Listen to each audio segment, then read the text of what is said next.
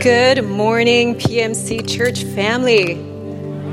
Praise God from whom all blessings flow. I'm just so full of thanks. Today is actually an amazing day. It's a high Sabbath for our family. I found out this morning, not only am I preaching at PMC, my sister-in-law, Loretta, my husband's sister, is preaching at her church, and a good friend, we call ourselves the sisters, it's Michelle Bakioki, her sister, Nancy Cassell, is preaching at her church on the Holy Spirit. So we don't preach. This is very unusual.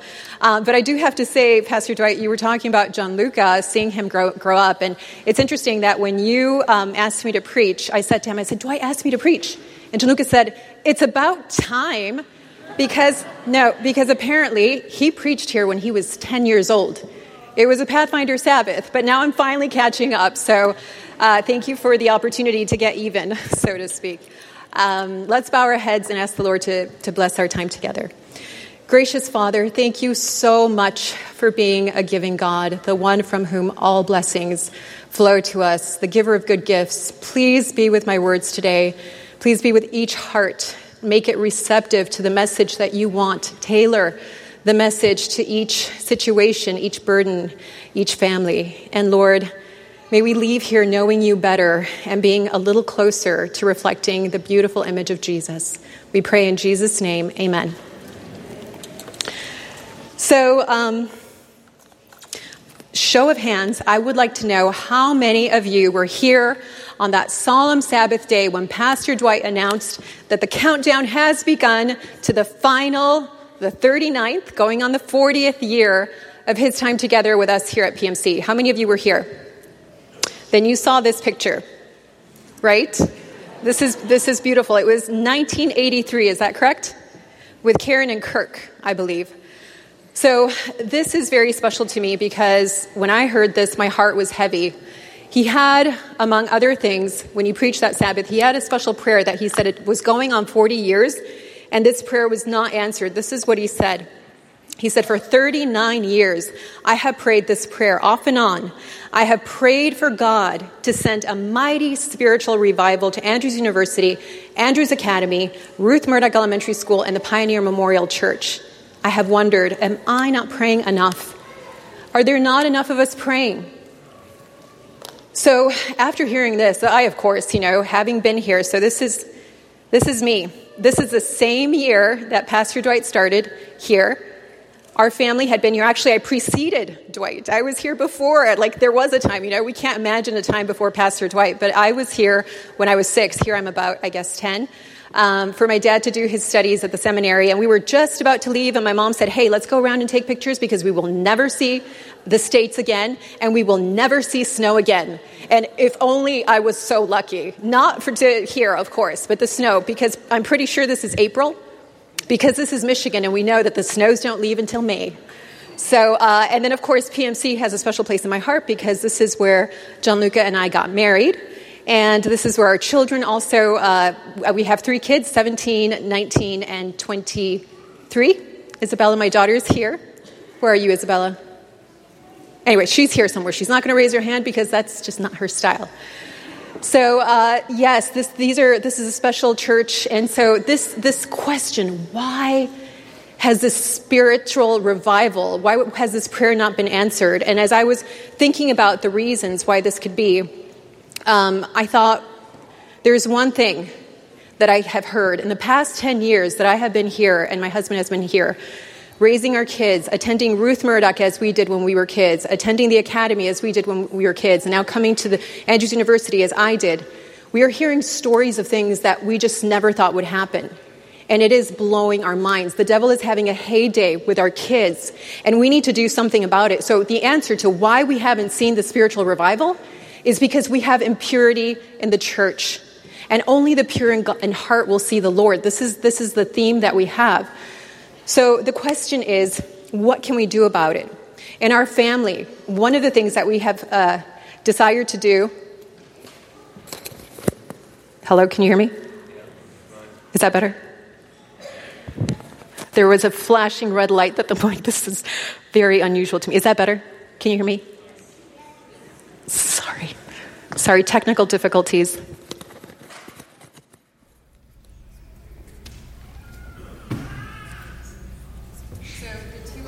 Can you hear me? The 2 hours that Toucan Sunny suggested, hopefully we're not going to get to that. We don't want to have a lag time. So the thing that we have tried to do in our family time is we have, since the kids were little, we have incorporated family worship, morning and evening. This was non-negotiable. Of course, then they're teenagers, and they're off in the morning, and it's hard to correspond our schedules. But evening time, we come together to pray, to ask the Lord to forgive our sins, to ask the Lord to cleanse our hearts, and to ask the Lord to help us with whatever we're struggling. The other thing we have done is that we have tried to model purity. So years ago, one of the things that really impacted me when I was growing up this was before John Luke, I see him up on the balcony. I was dating another guy from Argentina, and he came to visit me that summer. And we were sitting down and we were watching a show called Seinfeld. Now, this was a show that had the title called The Wager. And in it, the four main characters were trying to see who could go the longest, being the master of their domain. Now, this was a euphemism for not masturbating. So we were watching, we had never run across anything like that. And a few minutes into the show, my boyfriend gets up, he walks up to the TV, he turns it off, and he says, "We're not watching that show anymore. We're not watching it." And I was blown away because I'd never seen anybody do that. I'd never seen anyone stand up to something that was so pervasive and everybody approved of and say, "That's not okay. We're not doing this." And of course, it didn't work out with him, but with John-Luc, it's been the same thing. If there's a show and we're watching it, we're starting a movie, and there's something in it, we get up, we turn it off, and we say, "Kids, that's not okay." So trying to model moral purity in the home. Also, speaking as often as we can, speaking up about these things. It's difficult conversation. It's not genteel. It's not comfortable. Frankly, I don't like preaching the sermon. Like, it needs to be preached, but this is not a comfortable thing to talk about. But if we don't talk about it, Satan's going to take over. I'm telling you, I want to go to some quotes here. Let's get this going. So we are the church. The Greek for church is ekklesia. Ek, out, kalos, called. We are the called out ones. Called out from what? Called out from Babylon. So Babylon is a system. It was the first rival enemy to God and to his law. And what Babylon said is, we can do whatever we want and still have religion. Like, we're okay. We can go through the formalities of religion and still indulge the desires of the flesh and the selfish nature. And that is not what we're supposed to do. But it's hard to call things out. The greatest moral reprover that I have ever read or come across is Ellen G. White. She is my hero. She was shy. Those of you who know her story, like, she didn't want to speak. She was very quiet, unobtrusive, and the Lord asked her to share messages with the church, cutting messages, difficult messages. And at first she's like, "Lord, I can't do this." And the Lord was not pleased. We cannot shirk back. These are difficult conversations, but we have to step up to the plate. We have to speak out for our children, for our futures. This is non-negotiable. We cannot step down. So this is what Ellen White says, and I'm paraphrasing a little bit here. She says, "The greatest want in the world is the want of parents. Parents who will not fear to call sin by its right name. Parents who will stand for the right, though the heavens fall." And then this is what she says. She actually wrote an entire book on the issue of pornography and what she calls the solitary vice. The book is called A Solemn Appeal to Mothers. She also wrote in her book, Child Guidance, she wrote 5 chapters. She devotes 5 entire chapters to talking about this solitary vice and how it's destroying physically, emotionally, cognitively, in every area. She says, "Mom, let's think about this rationally, what it's doing to our children and to our future as a church." And so this is what she says in Child Guidance. If anyone's interested, I have the actual page numbers. "It's the special work of Satan. Licentiousness is the sin of this age. Never," and remember, she's writing in the 1800s, "never did vice lift its deformed head with such boldness as now." Seriously, like, when I read this, I'm thinking, this is ridiculous. What about the antediluvians? What about Sodom and Gomorrah? What about, But the issue is, we have in our hands access, our children. John-Luc and I said our kids will never, back in the day when we actually had box TVs, right? You guys remember those days? Our kids, we knew about these spoiled brats who had TV in their rooms, and we said our kids will never have a TV in their room, bottom line. Well, this shows up. And of course, now they've got not just a TV, but they have access to all kinds of things that we never even thought were possible, right? So, Ellen White, vision drives desire. What you see with your eyes is going to drive what you want to consume. This is the whole ideology behind advertising. If you watch a show, a commercial that pops up and there's a juicy steak, you start salivating. I remember my daughter, my middle daughter, who's actually studying at Southern, when she was 2 years old, I had baked some cookies. And she says, Mama, she already had some, so we were done. There were no more cookies. And she said, Mama, she says, I would like another cookie. Like, she was looking at the cookies. And I said, sorry, we're done. She says, no, I'm not going to eat it. I just want to hold it. I was like, yeah, that's not going to last very long. And I feel like sometimes that's what we do. We watch certain things, entertainment, and we say, we're not actually going to eat it. We're just going to hold it. But there is no distinction. The Bible says that by beholding, we become changed. We consume by the eyes. And so we have to be very careful what we consume. Be careful, little eyes, what you see. So now we're going to do a little word study. I love word studies. I love Greek. And so here we go with the word epithumia. In 1 John 2:15 it says, for the lust epithumia of the flesh, the lust of the eyes, and the pride of life is not of the Father, but is of the world. So now we see a distinction between what the eye sees, that's of the world, and what the Father wants. So how do we reconcile this? Matthew 5:27 says, I tell you, this is Jesus himself, he says on the Sermon on the Mount, I tell you that anyone who looks at a woman with lust, epithumia, has already committed adultery with her in his heart. So you can't just hold the woman in your eyes because you're going to start to salivate, right? That's not okay. Jesus says, you've committed adultery. And then he says, cut off your hand. Like right after that, he says, take out your eye, cut out your hand, because it's better for you to get into heaven without the appendage than to be thrown into hell because you think this is okay. But now this is what's fascinating. Watch this. So the same word, epithumia, depending on the context. So the word is basically desire, right? Sometimes it's translated lust, and sometimes it's translated yearning or longing. So here we see in 2 Corinthians 5:2, Paul says, for indeed in this tent we groan, longing, epithumia, to be clothed with our heavenly dwelling. So we want to go to heaven. We sense the pull down of the desires of the flesh and the things that are weighing on us. And so he says, we want to be freed from this. This is also Romans 7, right? And then Luke 22, Jesus himself, just before the final supper, he says, with great desire, I have desired, epithumia, epithumesa, to eat this Passover meal with you before I suffer. Now why? Why was this so important? Because this was the night, the very night that he was going to give the most special message to his disciples. This is John chapter 13 to chapter 17, 5 chapters of Jesus' most beautiful revelation of his love, what he was going to do, his sacrifice for his disciples that day, his great longing. This is something we have to understand, is that the yearning of God, his great desire that we can't begin to understand, is to be united with each one of us, to give us amazing, amazing, beautiful spiritual blessings and physical blessings, sensual even blessings, things that delight the tongue and delight the eyes. But we have to be willing to go through the cross first. And that was the message that he gave his disciples on that night. And that was the great longing. So it's not with great lust I have lusted, right? Because it's the desire that leads us heavenward.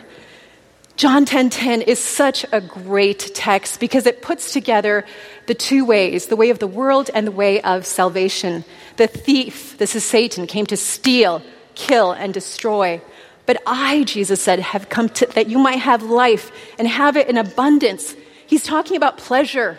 He wants to give us great pleasure that we cannot begin to conceive, pleasure that would blow our mind. And Satan is limiting it to this tiny little act called sex and sexual gratification, which is, seriously guys, there's nothing there. I mean, it's the type of satisfaction he's offering you. Here, let's see if I have Huberman here. Okay, so desire bent upward to God, desire bent downward to self. One leads to happiness, and one leads to destruction and eternal loss. This is the quote I wanted. Andrew Huberman.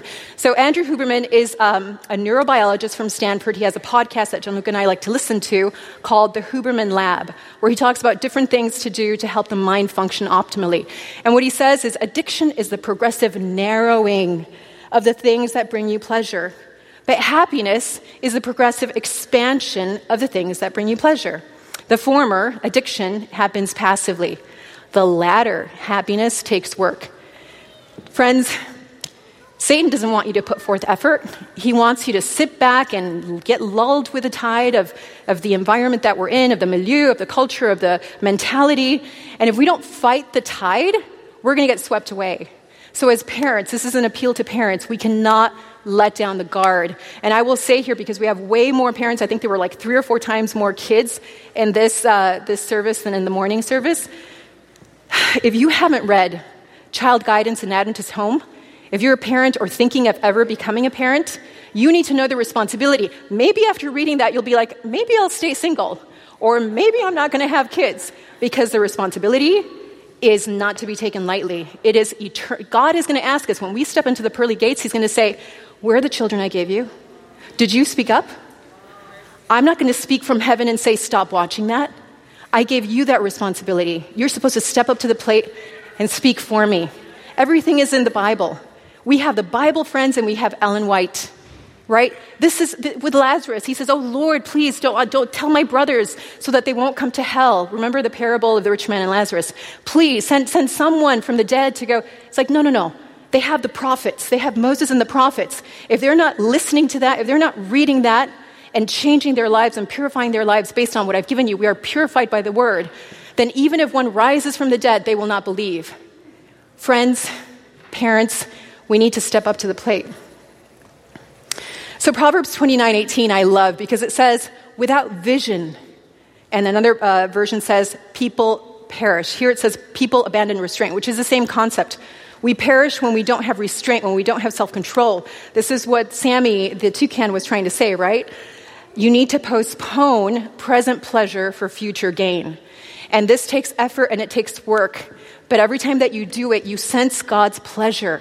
Every time that you refuse doing something that will deaden your conscience, that will deaden your mind, that will deaden your connection with God, you sense God's pleasure. You need to sense God's pleasure in you because he loves you and he's cheering you on. There's a passage, I think it's Testimony 7, page 17. I was reading it last night or the day before. And she says that the weakest, hold on, there's 2 that I'm thinking of and I didn't write it down. But basically that God will empty all of heaven rather than let one be taken in with temptation. He will send every angel to help you overcome. And then we need to know that when we overcome every thought, Ellen White says, that is evil, that we rein in, that is lustful, that we rein in. Nobody sees the great battle with self that we've had, but Christ sees the battle. And he rejoices in us. He says, this is my beloved child in whom I am well pleased. If we confess Jesus by speaking up or by doing what is right, we testify to him, and then he will stand up for us in the judgment, and we will have an advocate with the Father. But if we don't speak up, we will not have an advocate. In Matthew 7, the Sermon on the Mount, Jesus says, and I'm paraphrasing here, right? We can rightly talk, this is a little paraphrase getting to that. We may rightly talk of justice, inclusion, forgiveness, and service. Rightly so, those things are important. But Scripture presents purity as the foundation of spirituality. Many, and this is Matthew 7, many will come to Jesus on that day and say, Lord, Lord, didn't we do great acts of social service? Didn't we feed the widows? Didn't we have great philanthropy? Didn't we march on behalf of justice? And Jesus will say, but you didn't let me in to purify your heart. No one gets in here who does not have a pure heart. Only the pure in heart can see my face. And he will turn to them sadly and say, depart. And so we need to speak up. Purity is foundational. So to have the vision, right? So I didn't explain, but the vision, the Hebrew word there is chazon, which means the vision given specifically to prophets, like in Daniel. But it just means generally also revelation. We need to have the revelation of Jesus, which is obviously the book of Revelation, which is called the Revelation of Jesus, but it extends to the beginning of Scripture. John chapter 1 and Hebrews chapter 1, both of those talk about Jesus being the creator of the worlds. So let's spend some time here thinking about Jesus and how he wants to purify our hearts and to restore us. So beginning at creation, image and identity, how do we identify? To whom do we belong? Right? This is what Jesus does. Scholars have taken several different perspectives on what the imago Dei, the image of God, means, right? He creates man in his image, male and female, he creates them. And they've summarized it into three categories: structural, relational, and missional. So the first one, obviously structural, is just the physique, the physicality. To some degree, we resemble God the Father, God the Son. We have that similarity. Relational, I underline, because this is the crux of everything. Intimacy. God created us for intimacy. Intimacy with him, intimacy with each other. And this is what Satan wanted to attack, because this is founded on love. And then, of course, based on that, the missional outpouring is going to be external to others, to bless the world. However, after the fall, everything changes. The structural aspect starts to corrupt. No longer do they have the coverings of light on them. Relational, destroyed completely. It's distorted. There's major fear base. They start blaming each other. It's your fault. No, it's your fault. No, hey, it's God's fault. Like, let's just do our own thing, right? I mean, that's what a lot of people do. They blame everything on God and just kind of pursue pleasure according to the dictates of their own desires. And then finally, the mission becomes inward focus. So relational, people are still seeking intimacy. They still want to have that sense of connection. And pornography does that. There is this one testimony I was reading about someone who was addicted to porn, and he was saying that he had such a sense of peace and belonging when he went to his grandma's house. He loved it. He felt so embraced and loved. And then she passed away, and he was torn, and he lost that sense of intimacy and protection and safety. And then he saw a magazine with a woman's image, unclothed. And he somehow felt something, it was similar, he said, but different.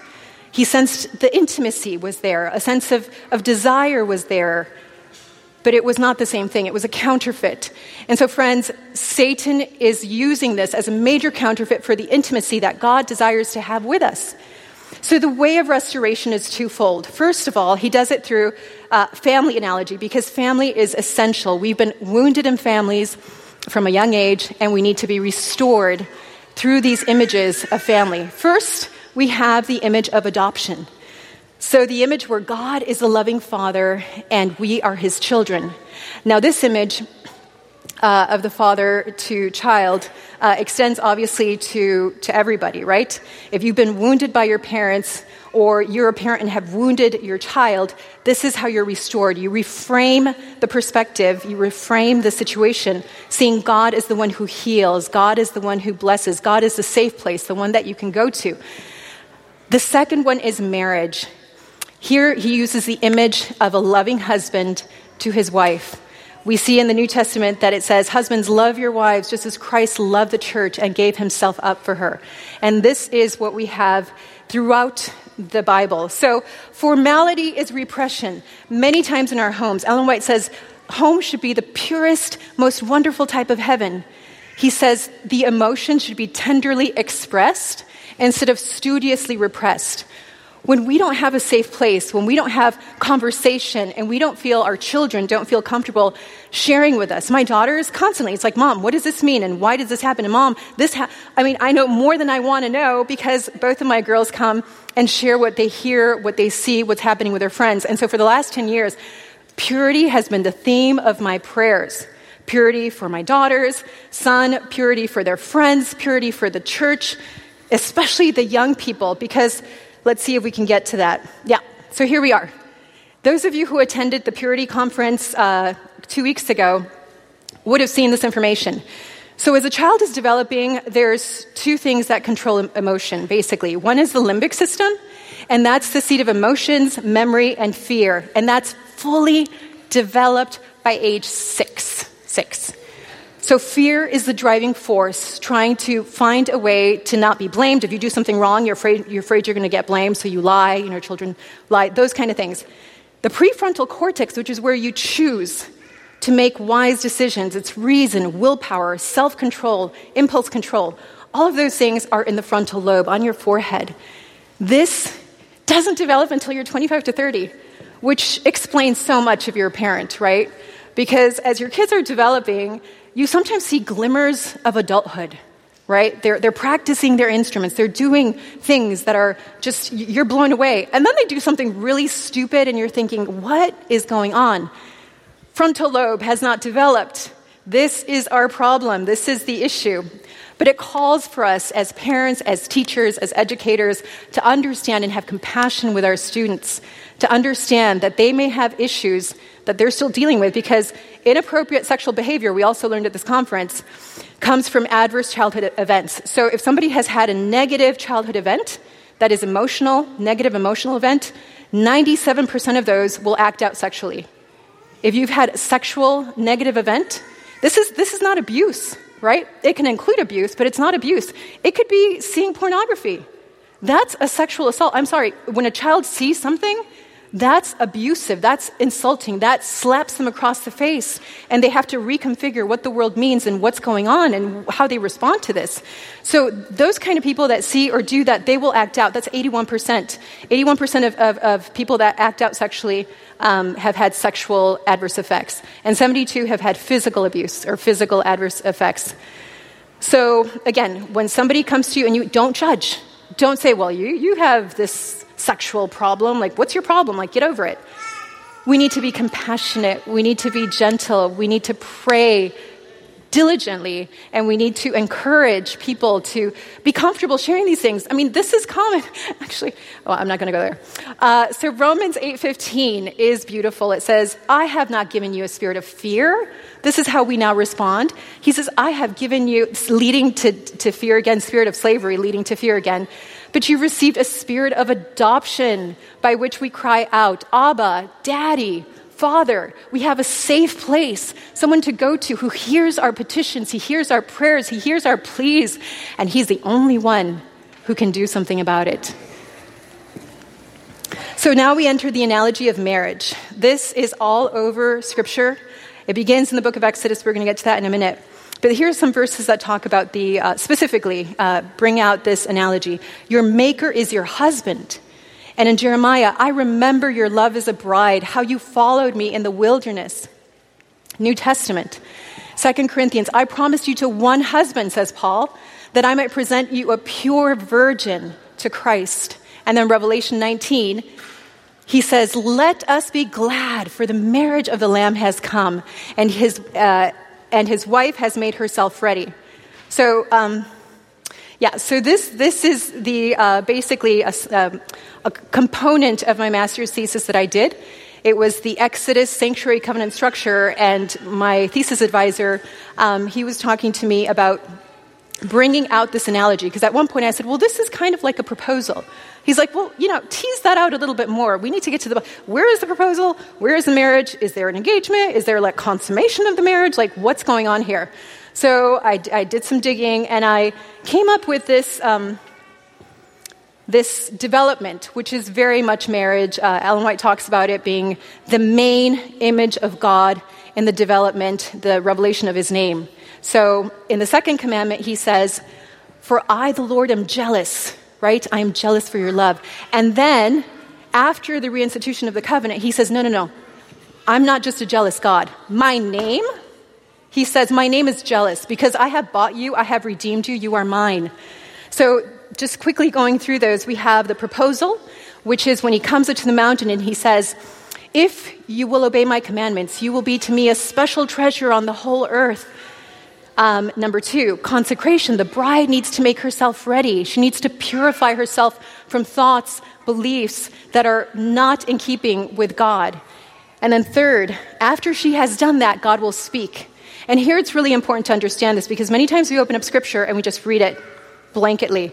But before we read Scripture, before we open it up, we need to consecrate ourselves to God. We need to say, Lord, just a quick prayer to say, Lord, help me, send your Holy Spirit to convict me, that your word may purify my heart. That's all you need to do. And then you will have a teachable, humble attitude as you read Scripture. Number 4, So number 3, God descends on Mount Sinai, and he says, what are the 10 promises? People call them commandments, but lo and behold, the grammatical structure is actually promises. You can also see them as commandments. They're 2 sides of the same coin, right? We got to do it. This is God. We don't mess with God. But he says, I'm going to do this through you. Like, I am the Almighty God. If you will see my law as promises, I will fulfill this in your life. You won't want to have any other gods because you're going to see that I am so powerful and beautiful and wonderful. And he goes through all the commandments and makes them these promises, but they just see it as oppressive. And so after they say, okay, sure, yeah, everything the Lord has said we will do and be obedient, the covenant meal, 70 elders go up to the top of Mount Sinai. They see God and they eat and they live, right? This is the covenant meal. And then, so it's like the wedding reception, right? When everybody comes together to bless the couple. And then the meeting with the architect. Moses goes up to get the plans for the sanctuary because the whole entire point of the sanctuary covenant structure is to dwell together. It's intimacy, right? The sanctuary, the purpose of the sanctuary is to restore intimacy with God. And so he's meeting with the architect. But what happens as Moses is up there? The bride has just said, I do. And then what happens?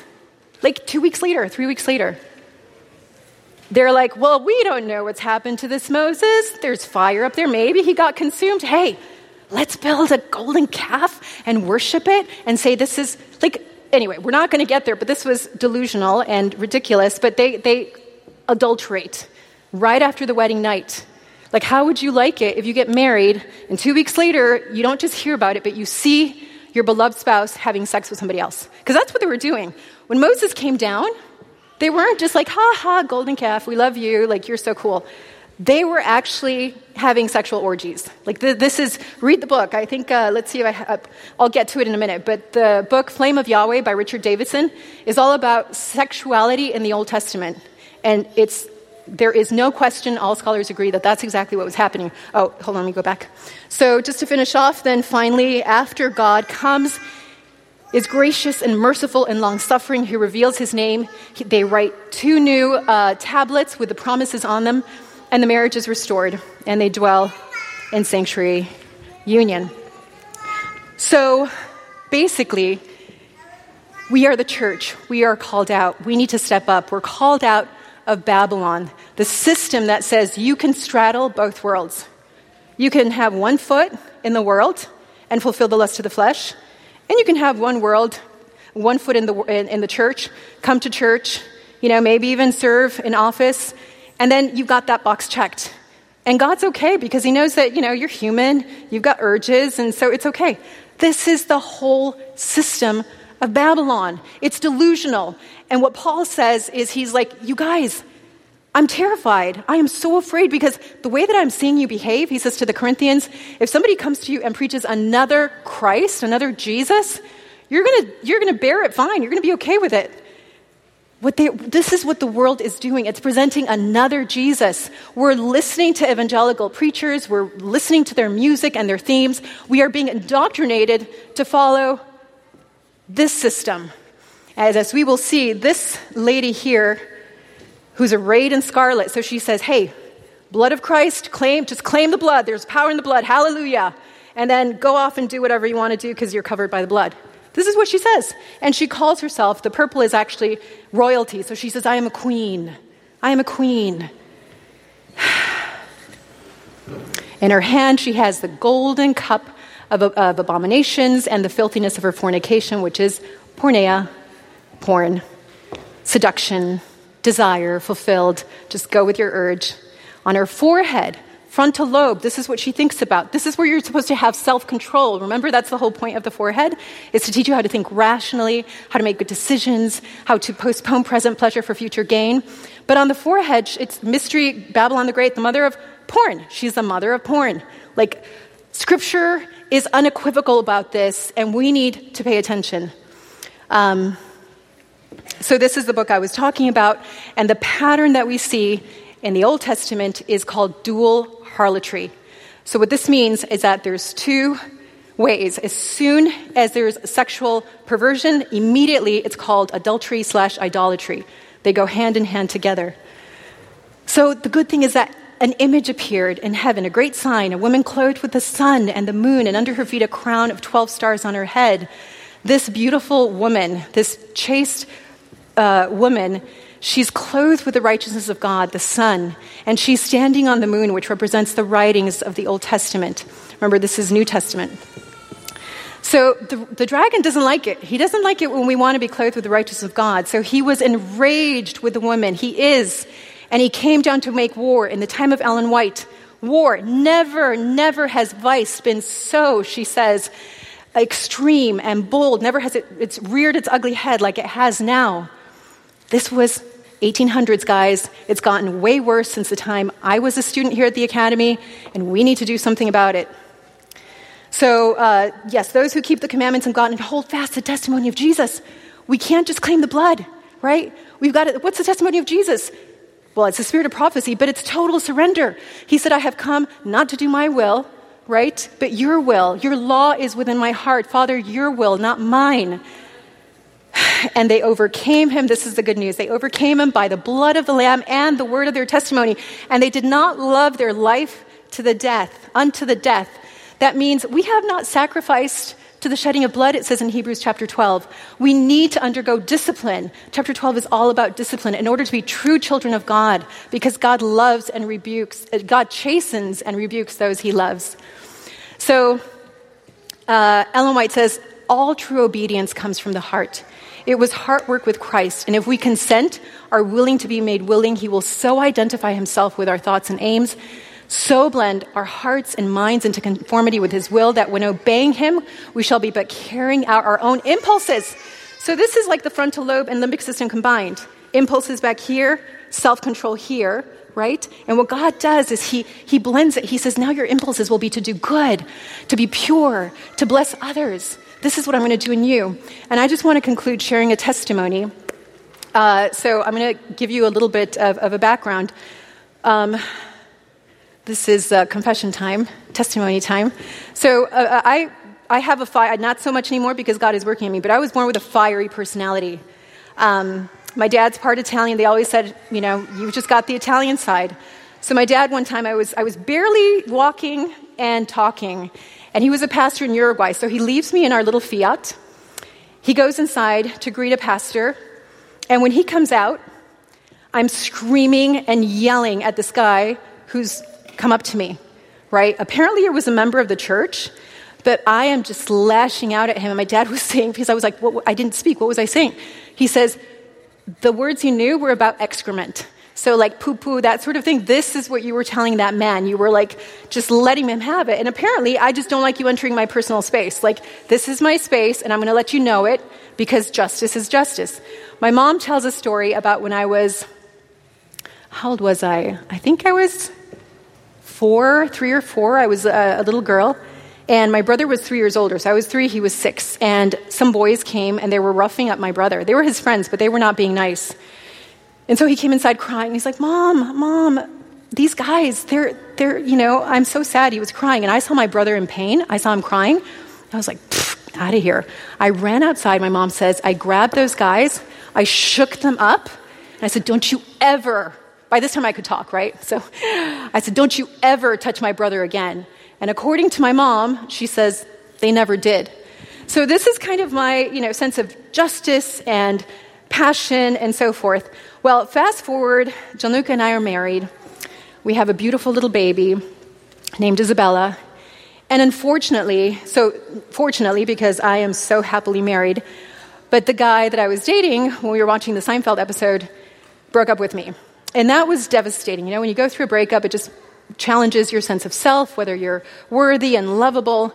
And Gianluca has always liked me, so I felt like he was I can marry him because I can trust him. Well, unfortunately, that old green-eyed monster called jealousy didn't want us to have a happy marriage. He reared his ugly head in me, and that kind of shaking and intensity, that passion that I had, I assumed that he was doing this to me. I assumed that his eyes were, there was always someone who was better, and he might leave me the way my boyfriend did. And so I had this fear in our relationship, and I didn't realize what it was, but I just knew that every time he looked at another girl, I got livid inside, and I hated it. And we were driving home from New York one time with our little baby in the back, And I said, you know what, this is, I can't deal with this. I can't live with this in our relationship. And he said, what are you talking about? He's like, I'm not doing this to you. You're doing this to me. I feel like I'm shackled. Like I can't turn in any direction. I can't do anything. And then it dawned on me, this was not something he was doing to me. This was something that was coming from the outside. I wasn't trying to do it to him either. Satan was attacking our marriage. And I needed to do something about it because it was coming from my heart. And so I got all kinds of books that talked about jealousy, like how to tame the green-eyed monster, and I was reading and reading for weeks and weeks.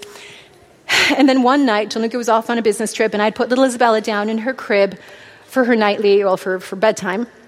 And then I lay down, and I was like, okay, I pulled out one of my books, and I was saying, okay, maybe I'll see something that clicks now, and maybe I'll overcome it now. And nothing. So I sighed, I put back the book, and I was like, all right, well, let's see what I can do. So I opened up my Bible because it was Christmas time and I was going through the lesson study. And, did we not have the... Here we go. So I opened up my Bible and I read Luke 1, 35 and 37 and the passages in between, but these are the ones I want to highlight. I read the Holy Spirit. So the Holy Spirit will come upon you, and the power of the highest will overshadow you. For with God, nothing will be impossible. I was just reading this for a devotional, but something about those words, I thought, he's talking to me. He knows my issues. Now, you need to know this. I never thought God was a personal savior. I knew he saved everyone personally. I knew he loved the world. I was church secretary. I had gotten degrees in religion, or a degree. And I was teaching religion at a school, comparative religions. But in my heart, I didn't think he cared personally about me. I didn't think he could talk to me. But I knelt down and I said, God, I feel like this is for me. And I sensed this word in my head, this question, what are you afraid of? What is your fear? And then I started to cry. I said, I'm afraid my husband's going to leave me for someone else and that my baby and I will be all alone. And I don't know how I'm going to take care of her by myself. And the voice said to me, in my head, there was no voice. He said, don't be afraid. You will always have me. I am always going to be here for you. And that just totally shattered my world. I was there crying, and my friends who are here know every time I tell this story, I cry. I can't help but cry. But God was such a personal savior. He showed his desire for me, his epithumia, his yearning, his longing to meet my needs. And I could do nothing else but totally surrender. And Gianluca knows from that point on, jealousy was not an issue in our marriage at all. We had to deal with the ramifications. When you overcome addiction of any kind, there are consequences. God forgives you and you can learn new patterns, but whatever's happened in community, there's going to be ramifications. But God will get us through. Our marriage is better now than it has ever been. Right, baby? Right. So we need to ask the desire of all nations to be our driving desire. He needs to drive us. What we think is passion is nothing. We're going to have all eternity growing in passion and yearning for the Son of God, to know him better, to reflect him more. We have no idea of the glories that await us, but we need to ask God to show us so that we can have greater desire to serve him and to love him and to purify our hearts and to purify our communities. So delight yourself in the Lord, and he will give you the desires of your pure heart that you're purifying by reading his word. Psalm 73 is my favorite. It's the sanctuary psalm, so it's the dwelling. It's the one that talks all about God's justice and love and wanting to dwell with us in the sanctuary. It's actually the chiastic center of, according to Richard Davison, of the Old Testament and of the Psalms, right? It's 150. It's right in the middle. It says, whom have I? This is the concluding part. It says, whom have I in heaven but you? And earth has nothing that I desire besides you. God is here. God is present. God is on earth. God is accessible. My flesh and my heart may fail, but God, you, Lord, are the strength of my heart and my portion forever. Amen. May this be your passion as well. Let's bow our heads for prayer. Gracious Father, Lord, you are an awesome God. You are full of intense love. of a love that passes understanding, that wants to fulfill all our heart's desires and give us joy, life, and abundance now. Lord, whoever is listening to this and has any kind of issues, Lord, we all have issues, but with perhaps sexual issues or like I had, jealousy or whatever it is, fits of rage, there's so many things that bind us. Lord, may you make yourself present to them in the way that they need. May you take my words and help it to speak directly to their heart and to their issues. May they see you in a new light, and may they worship you with more passion and determination and boldness. And Lord, all of us parents, we need pure hearts to be able to encourage our children. Help us to have compassion with our children. Help us to have boldness with our children. And help us to pray, knowing that they are yours, Lord. You want this more than we do. There's armies of angels that are at our disposal. May we avail ourselves of the power, and may we be the change that we want to see in the world. It's not easy, but we need to do it, and you will help us, Lord. This is our prayer. In Jesus' name, amen.